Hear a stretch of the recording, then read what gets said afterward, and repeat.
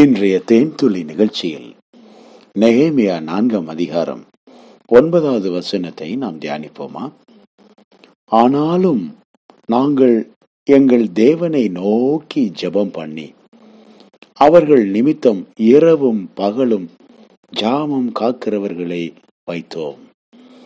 ஆம் பிரியமானவர்களே, தேவனுடைய ஆலயத்தின் அலங்கம் நெகேமியாவின் தலைமையில் தேவனுடைய பிள்ளைகள் எல்லோரும் இணைந்து கட்டி கொண்டிருந்த அந்த நேரத்தில் அரேபியரும் அம்மோனியரும் அஸ்தோத்தியரும் அவர்களை சுற்றிலும் இருந்த எதிரிகள் எல்லாரும் மிகவும் எரிச்சலானார்கள்.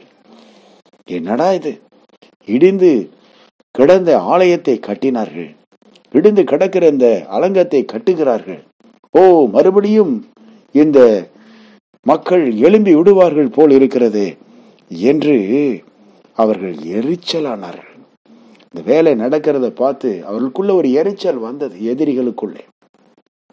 இப்படித்தான் இன்றைக்கும் தேவனுடைய பிள்ளைகள் தேவனை தேடும் போது, ஜெபிக்கும் போது, கர்த்தருடைய காரியங்களிலே வளரும் போது பிசாசு எரிச்சல் அடைகிறான்.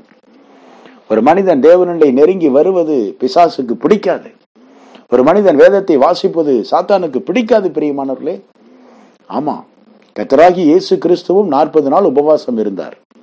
உபவாசம் முடிச்சவருக்கு பசி வந்த உடனே முதல்ல அவரை போய் மீட் பண்ணது பிசாசு தான்.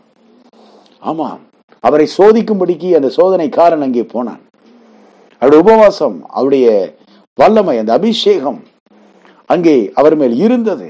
அதை குலைத்து போடும்படி, தேவ சித்தத்தை செய்யாதபடி சுய சித்தத்தை செய்யும்படிக்கு இயேசுவை ஏவினான். இயேசு கிறிஸ்து கடைசியாக அப்பாலே போ சாத்தானே என்று சொல்லி அவனை அதட்டினார். அவன் அவரை விட்டு ஓடி போனான். இப்படித்தான் பிரியமானவர்களே, நம்முடைய காரியங்கள் நடக்கும்போது, நாம் தேவனுக்காக பணிகளை செய்து கொண்டிருக்கும் போது, நம்முடைய குடும்ப காரியங்களிலே நாம் விறுவிறுப்பாய் நோக்கமாய் இருந்து செயல்படும் போது பிசாசு நமக்கு விரோதமாக எழும்புவான், எரிச்சல் அடைவான். நம்முடைய வேலையை அவன் பழுவாக்கி அல்லது அந்த வேலையை செய்ய விடாதபடி நமக்கு தடைகளை உண்டு பண்ணுவான்.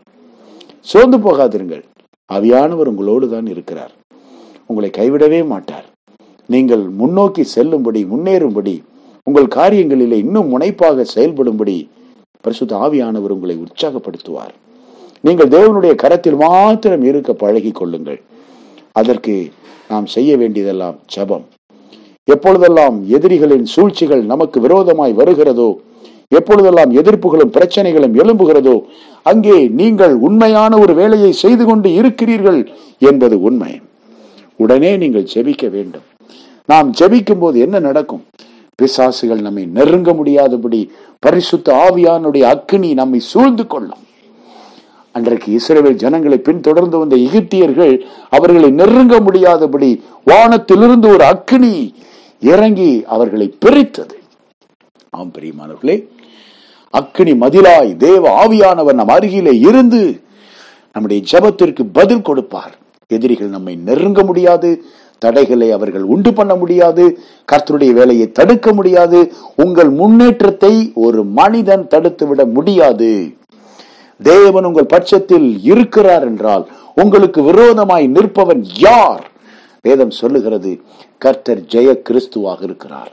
உயிர் தெழுந்த இயேசு கிறிஸ்துவனுடைய வல்லமாய், இயேசுவை உயிரோடு எழுப்பின தேவனுடைய வல்லமாய் உங்களுக்குள் இருக்கிறது.